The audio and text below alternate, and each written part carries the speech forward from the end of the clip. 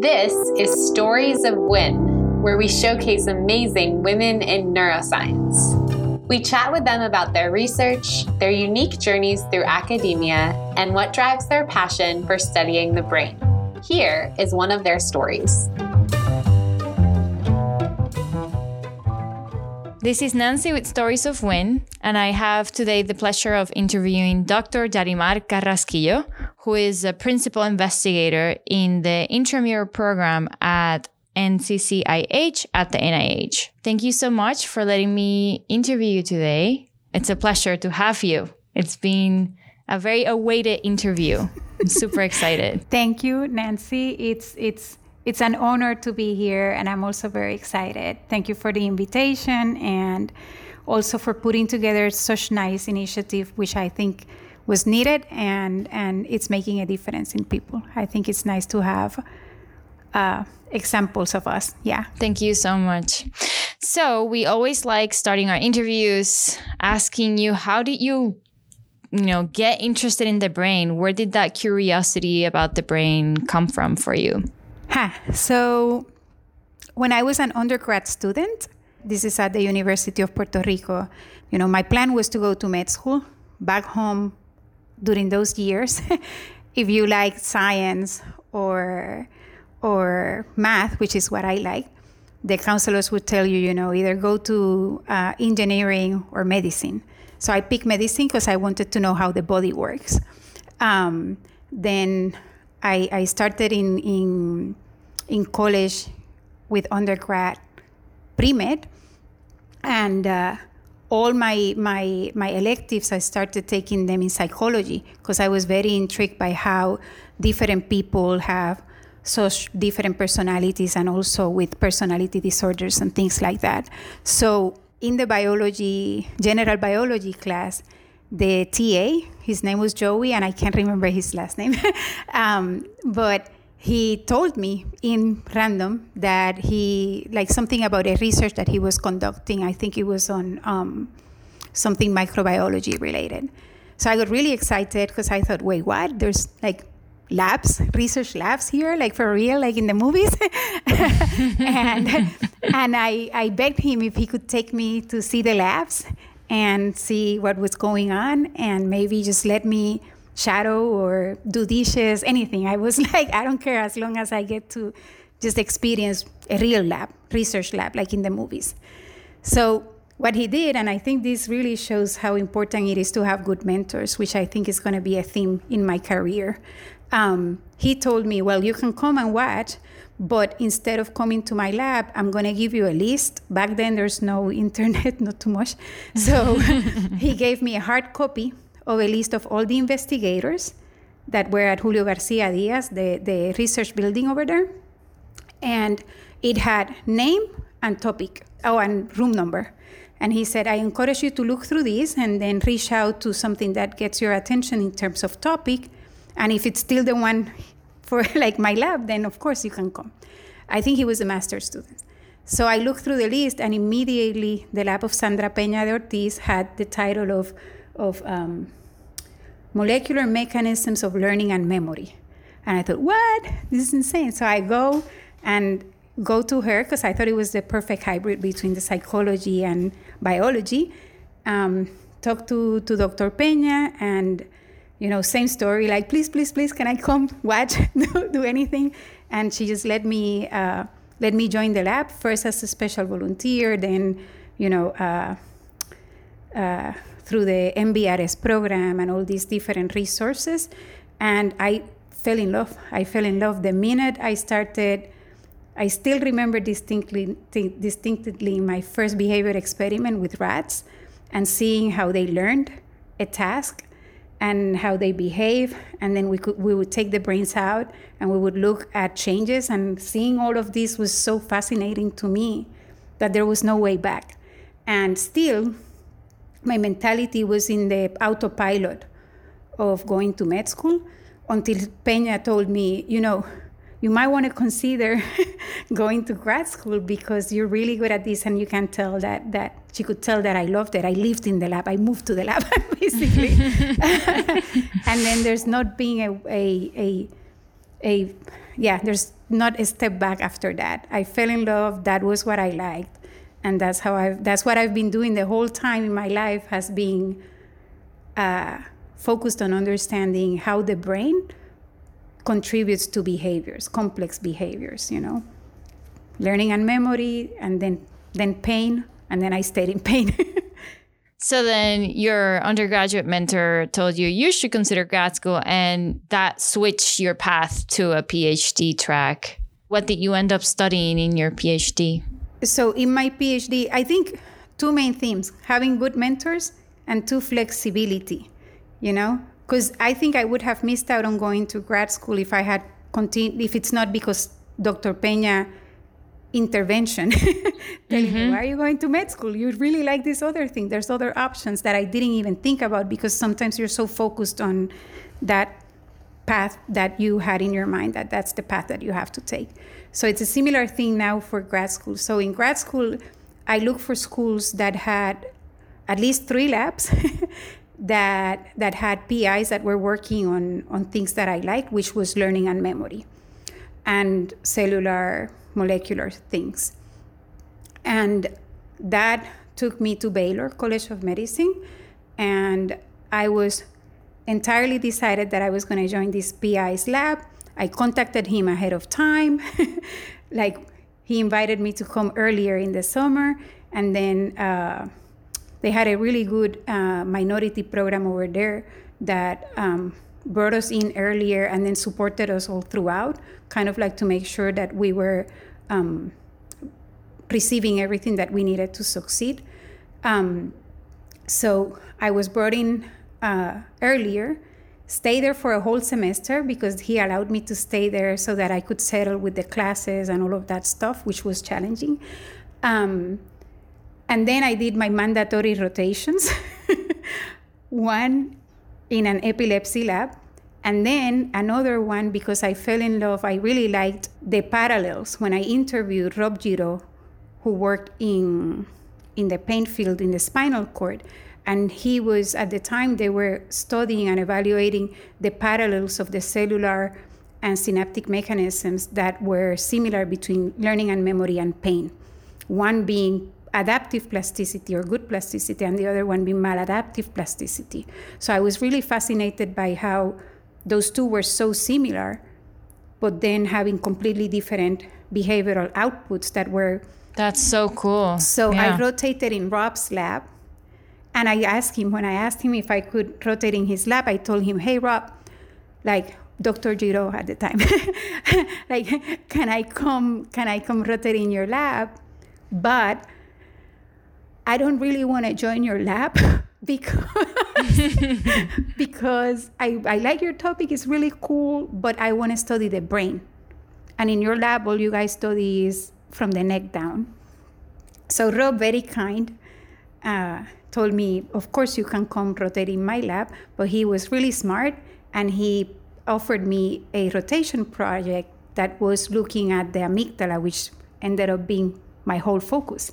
And it was also looking at plasticity, but now in the amygdala, because he had a collaboration that was pointing to that being a key structure in the modulation of pain. So then, like, immediate love, first rotation experiment was to perform this immuno, that you could see the results with your eyes with like no microscope. The central amygdala, because it was just lighting up. With no microscope. Oh my God. This was DAB. It was colorimetric staining. I think I even have the slices over there, and you can see the whole slice was not colored, and then the amygdala just really, really dark that spot, and it, of course, like that must have been something really important. So then I had to go to the other PI and tell him, yeah, thank you for all your support, but I'm going to join Rob's lab. And then for graduate work, I studied how that structured the central amygdala and the protein we were looking at, it was a kinase, and how activation of that molecule was important and necessary and sufficient for the modulation of pathological pain in mice.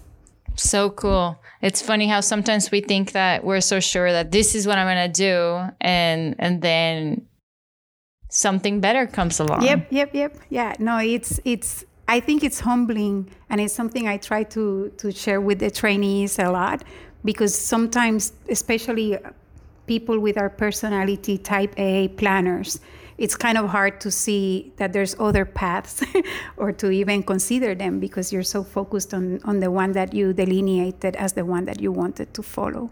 So, yeah. So in a couple of sentences, what did you find? What was the discovery or the discoveries you made like during your doctoral work? So basically, the main findings were that this kinase is activated when there's inflammatory pain in the amygdala, that if you block that, you block pain, or you reduce pain. Wow. And this is only in the CEA. This is local activation. And if you activate it, you can induce pain in the absence of injury, showing that it's sufficient to make the animals behave as if they were injured, but there's no injury whatsoever. They're hypersensitive. The other big finding was that all of this was happening in the right hemisphere only, independently of the site of injury. And as you may know, the pain pathways are classically, they cross so that they end up in the brain on the side opposite of the peripheral side. You know, we have the dogma that right brain controls the left side of the body and the other way around. So in this case, no matter which side of the injury happens, only the right amygdala was modulating. If we did all the we didn't see ERK activation in the left ever, and when we did the pharmacological experiments, the left manipulations didn't do anything. So that was also pretty cool. Was there, like, in humans, is the right hemisphere more related to pain than the left hemisphere? So I looked into that a lot, and it depends. It depends on the task. It depends on sex. There's a lot of different hypotheses to that. But up to today, like close to 20 years after we did that, and we still don't know what's driving that lateralization and whether or how it relates to the human one. In most of the human imaging studies, you do see a right dominance, but there's some people that suggest that it might be because of the sex, or because of the balance of the stimulus. Okay, that's very interesting. So when you finished your PhD, and you know, I mean that's a fascinating PhD project. What did you do next? Like, what type of postdoctoral training did you get? Back then, I realized that pretty much everywhere you stuck an electrode in the pain neuraxis, in the pain pathway, there were changes in the firing of the neurons after injury. Like, I noticed that was a common theme in all the different papers that we kept reading. And a lot of people were interested in studying synaptic mechanisms of pain at all of these different places, or they were looking at descriptive, you know, the descriptive, it goes up or it goes down. But then a second strength in that neuroscience program and department was cellular physiology focused on ion channels and excitability. So, and it was also one of the focus in Rob's lab. So I got to see how ion channels and molecules can affect excitability or the firing of the neurons. And then I also saw how firing was changed pretty much everywhere after pain. So I decided that I wanted to get training to become a hardcore best ion channel excitability physiologist I could be, with the goal that then I could bring into my lab everything from ion channels all the way to the animals and behavior and things like that. So I looked for labs that were specialized in that. I didn't care which context, and I didn't care if it had behavior or not. I just wanted to have ion channels and excitability. So I ended up or I was offered the opportunity to join Jean Narbonne's lab. They study potassium channels mainly, and it's a lab that is entirely focused on channels and excitability in both the heart and neurons. So a big part of the lab is divided in two: a heart side of the lab and the neuron side of the lab. And so I joined as the brain side of the lab. And a lot of what they were doing at the time was in dissociated neurons. And I had just taken a course that Rob encouraged me to take in Cold Spring Harbor, where I learned to do slice electrophysiology patch clamp. So Jean was really excited about the opportunity of bringing that in. And I was super excited about the opportunity of bringing that in too. So I came in and started to do, set up everything to do slice recordings based on the course, and then started patching and learning about ion channels and becoming an expert in that. And then abandoned pain and behavior for all those years. Oh, so you were not patching from the amygdala? No. So in Jean's lab, I patch everywhere and anywhere. The question was firing and ion channels. And then we would... Oh, I see. So it was not about the brain region. It was about the channels. Yeah. So most of the work I did was in the visual cortex, in layer 5 visual cortical neurons. Because that's where most of the dissociated prior work had been done. Then some other projects that we started doing that had some behavioral context brought me to the cerebellum, the Purkinje neurons, the most gorgeous neurons in the whole world. And and then also the suprachiasmatic nucleus, because that project was involved in circadian rhythms. So in all of those, I would patch from those neurons, from those regions. And then we had either genetically modified animals that had certain phenotypes that were either cerebellum dependent or circadian rhythm abnormalities. And then I was trying to figure out how that was happening with in terms of the excitability and ion channels. And did you become an expert on channels and excitability? I like to say that I am. It's funny because it took me a while in lab meetings. I would always say, well, I'm not expert, I'm no physiologist, but this is what I think. And I think this is one of the things that us women do a lot, and minority groups also quite do a lot, that we always excuse ourselves, I was like, oh, no, I'm no electrophysiologist, but this is what I think. And it got to a point where Jean said, okay, you can't say that anymore. You are an electrophysiologist. So then I had to stop saying that. So I think I have her blessing, and she's probably one of the best electrophysiologists that I know. So I think I am. Of course. Sounds like from the beginning, your plan was to learn those skills in your postdoc and then bring them back to pain. Yep. And that is what you've done. So can you tell us more about that transition of setting up your lab? And I think you've had your lab for a good amount of time now. I don't want to throw the wrong number, but it's not a new lab. It was in 2014, 8 years. Okay. Right? Yeah, it was in 2014 that I started here at the NIH and setting up a lab. The excitement and how surreal it feels to be at an institution like this, but pretty much any institution, and you're like, this is my space, this is my lab, this is my office. It's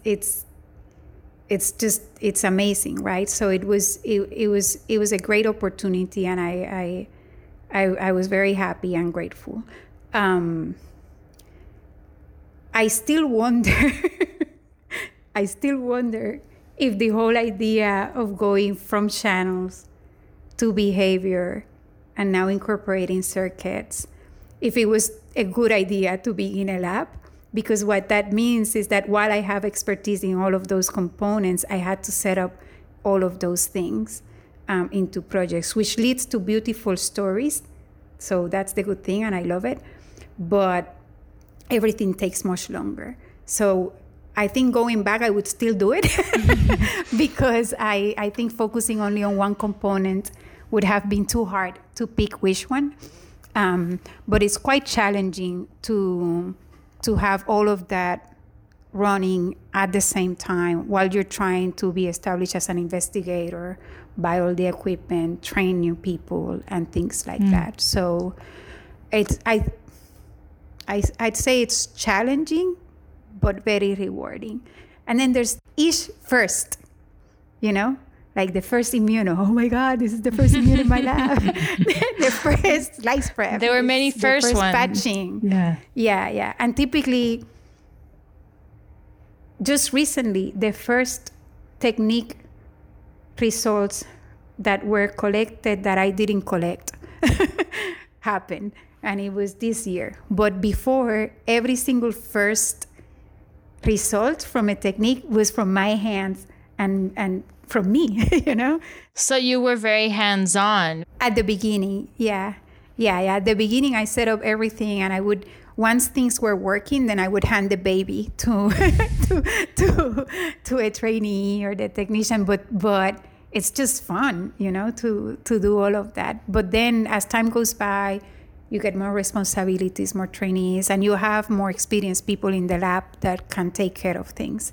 Then I don't do a whole lot of hands-on stuff anymore. Tell us about your research program and some of the projects, some of the discoveries your lab has already made, and perhaps some of the ongoing projects as well. It was a direct follow-up from my thesis work. That my whole research program is founded on my thesis, on my graduate thesis. That's amazing. That's beautiful. Yeah.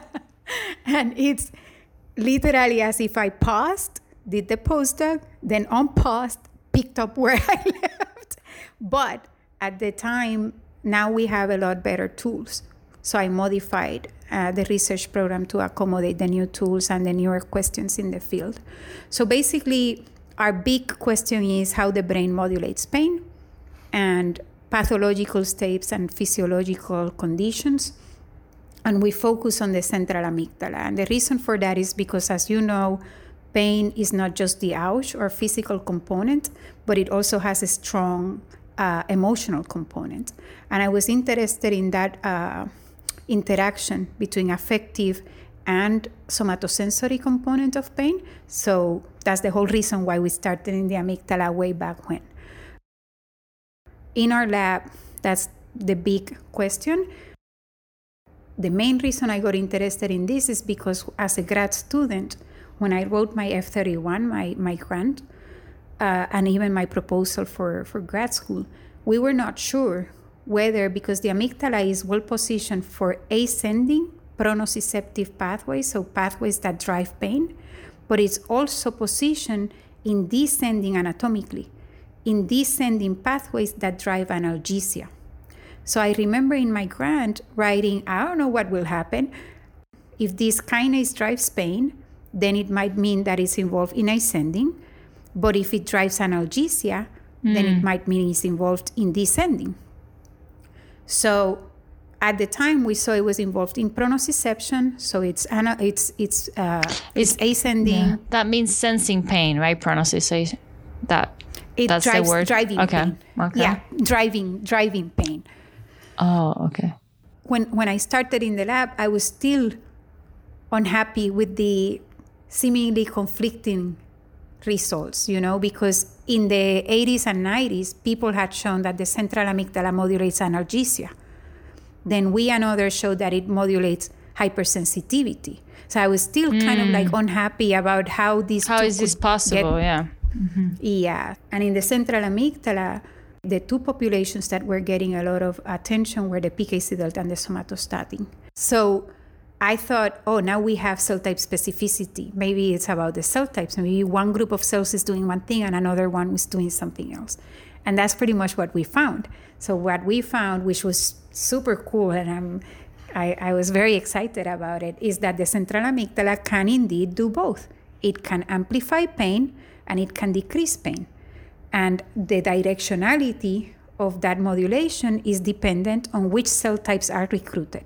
If it's the somatostatin, it's analgesia, and if it's the PKC delta, it's hypersensitivity or increases in pain. And I think that's been the major discovery, and what we've been doing after that is then diving into the cellular and synaptic mechanisms. So we the way I like to describe it is that we take an airplane view, so we can look at the roads, which circuits, like who's bringing the information in and to which cell, and where are these cells sending the information in the brain, so inputs and outputs. And then we also have a zoomed-in view where we zoom and look at the cellular and synaptic mechanisms that are driving each of these changes at each of these synapses. And that's basically what we've been working on.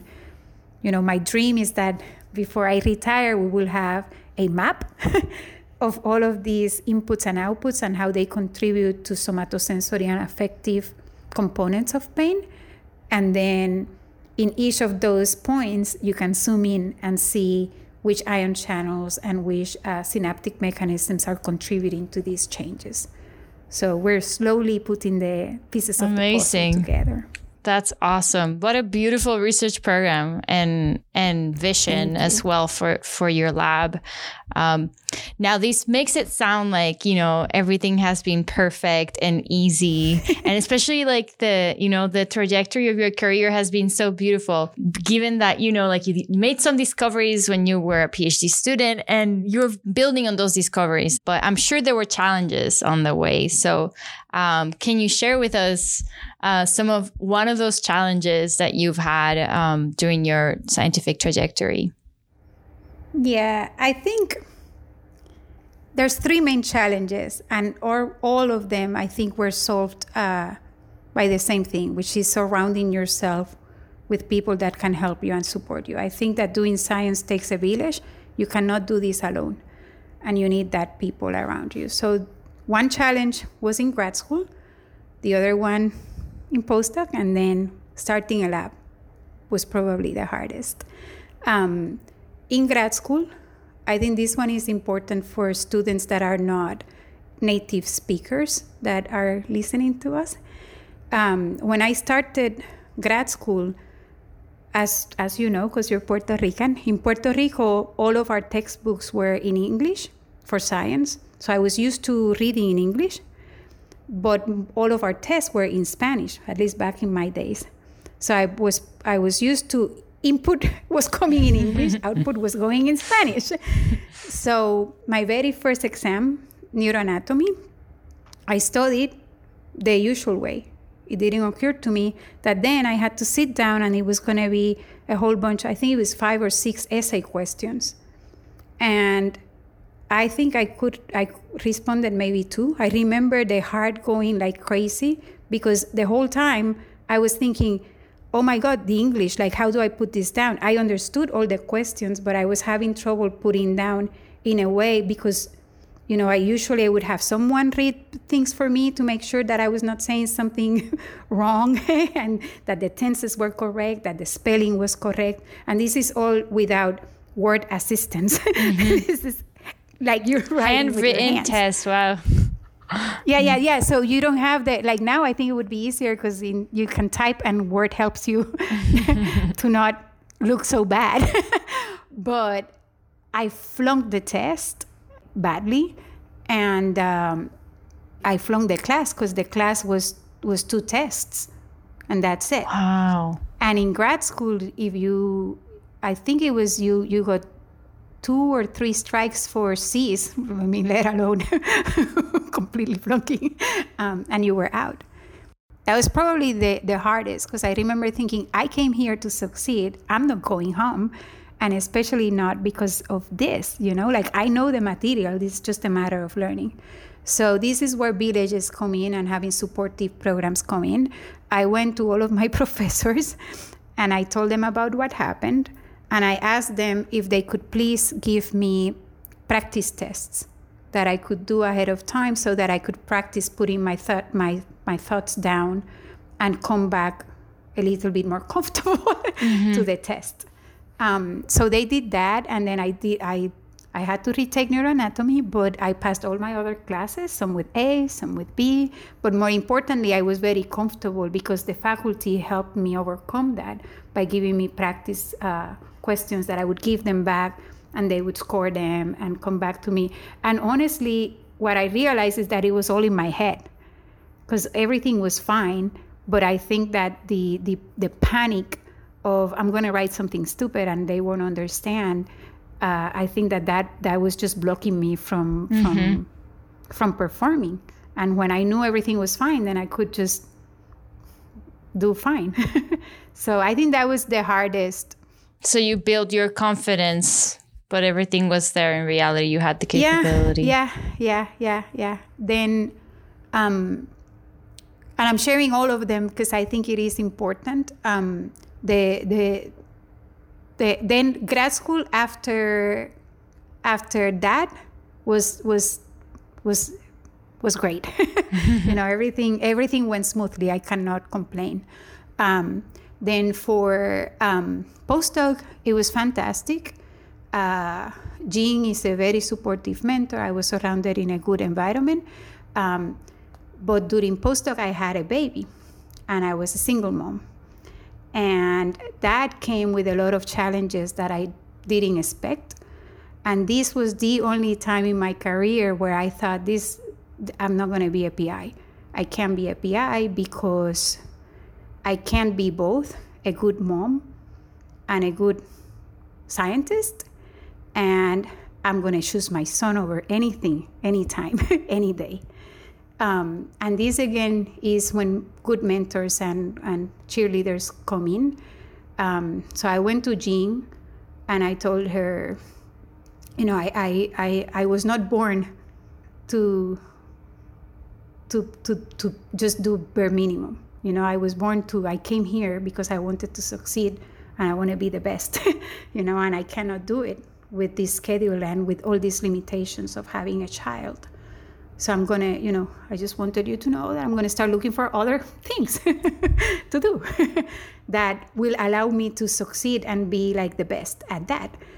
And I talked with Rob also. Rob has been there all the time. And both of them, but Jean particularly was, I'm so grateful because she told me, you know what, Yarimar? When things are hard, it's not a good time to make decisions. So I suggest you wait, you continue your path, and I guarantee you that things will get better when the baby's older and when you have like a better system. And if then you still feel the same way, then of course I'll support you. I'm so glad she did that, because here I am, and I was ready to just go in another path. And Rob has always been like, no, you have to stay. Like, it's going to be fine. But I think hearing it from Jean, it really made a big difference. Then, of course, starting up a lab is hard. Being in an institution where in this building, this is a neuroscience building, it has 80 plus faculty, and I'm the only non-Asian brown female. So it's hard. It's hard to fit in. It's hard to click with people. It's hard to reach out. And it took me a while to find that community and finding the people that would support me. When Mario Penso, also Hispanic, Dominican, Black, when he joined here, when he was interviewing, I almost begged him to please. So please come. Yeah, be my friend. And when he joined, my life changed immediately. I had someone that I could relate to, that I could go to, and it was just easy. Even though he was junior and a peer, and we were both not knowing what we were doing, but at least you have someone.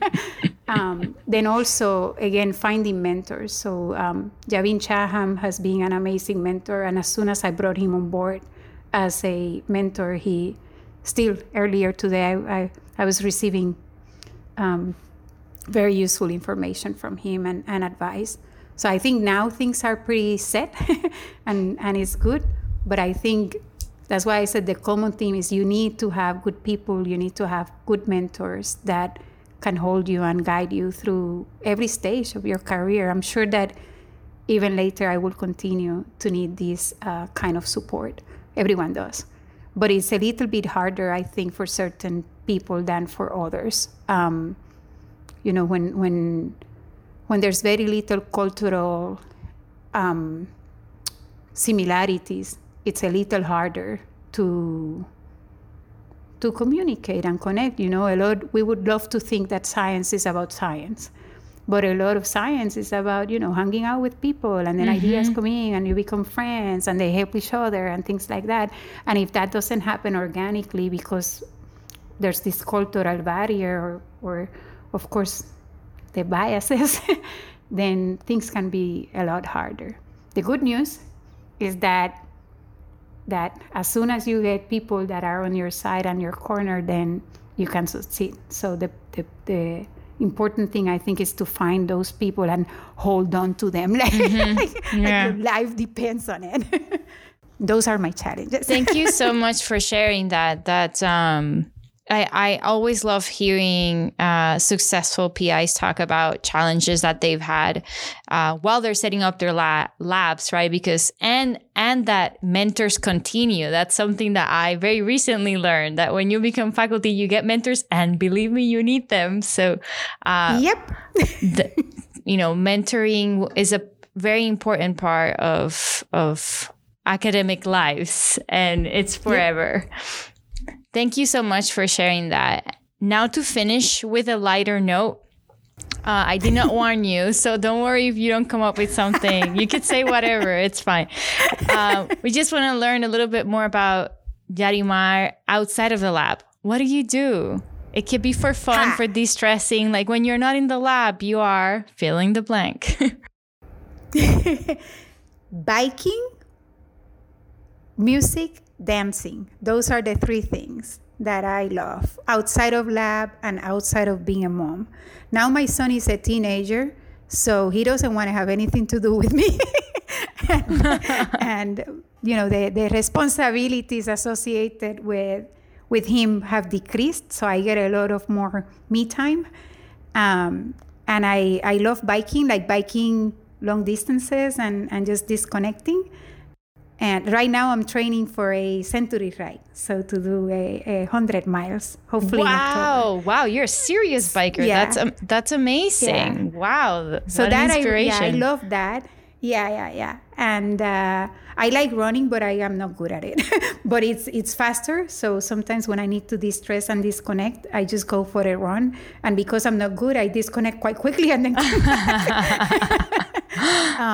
And then, of course, salsa dancing and bachata, merengue, like all of those. It's when I was in Rob's lab, the trainees would, if I was in the zone, they would, behind my back without me knowing, it took me forever to realize, they would put music on just to see how quickly I would start. And then you would start dancing.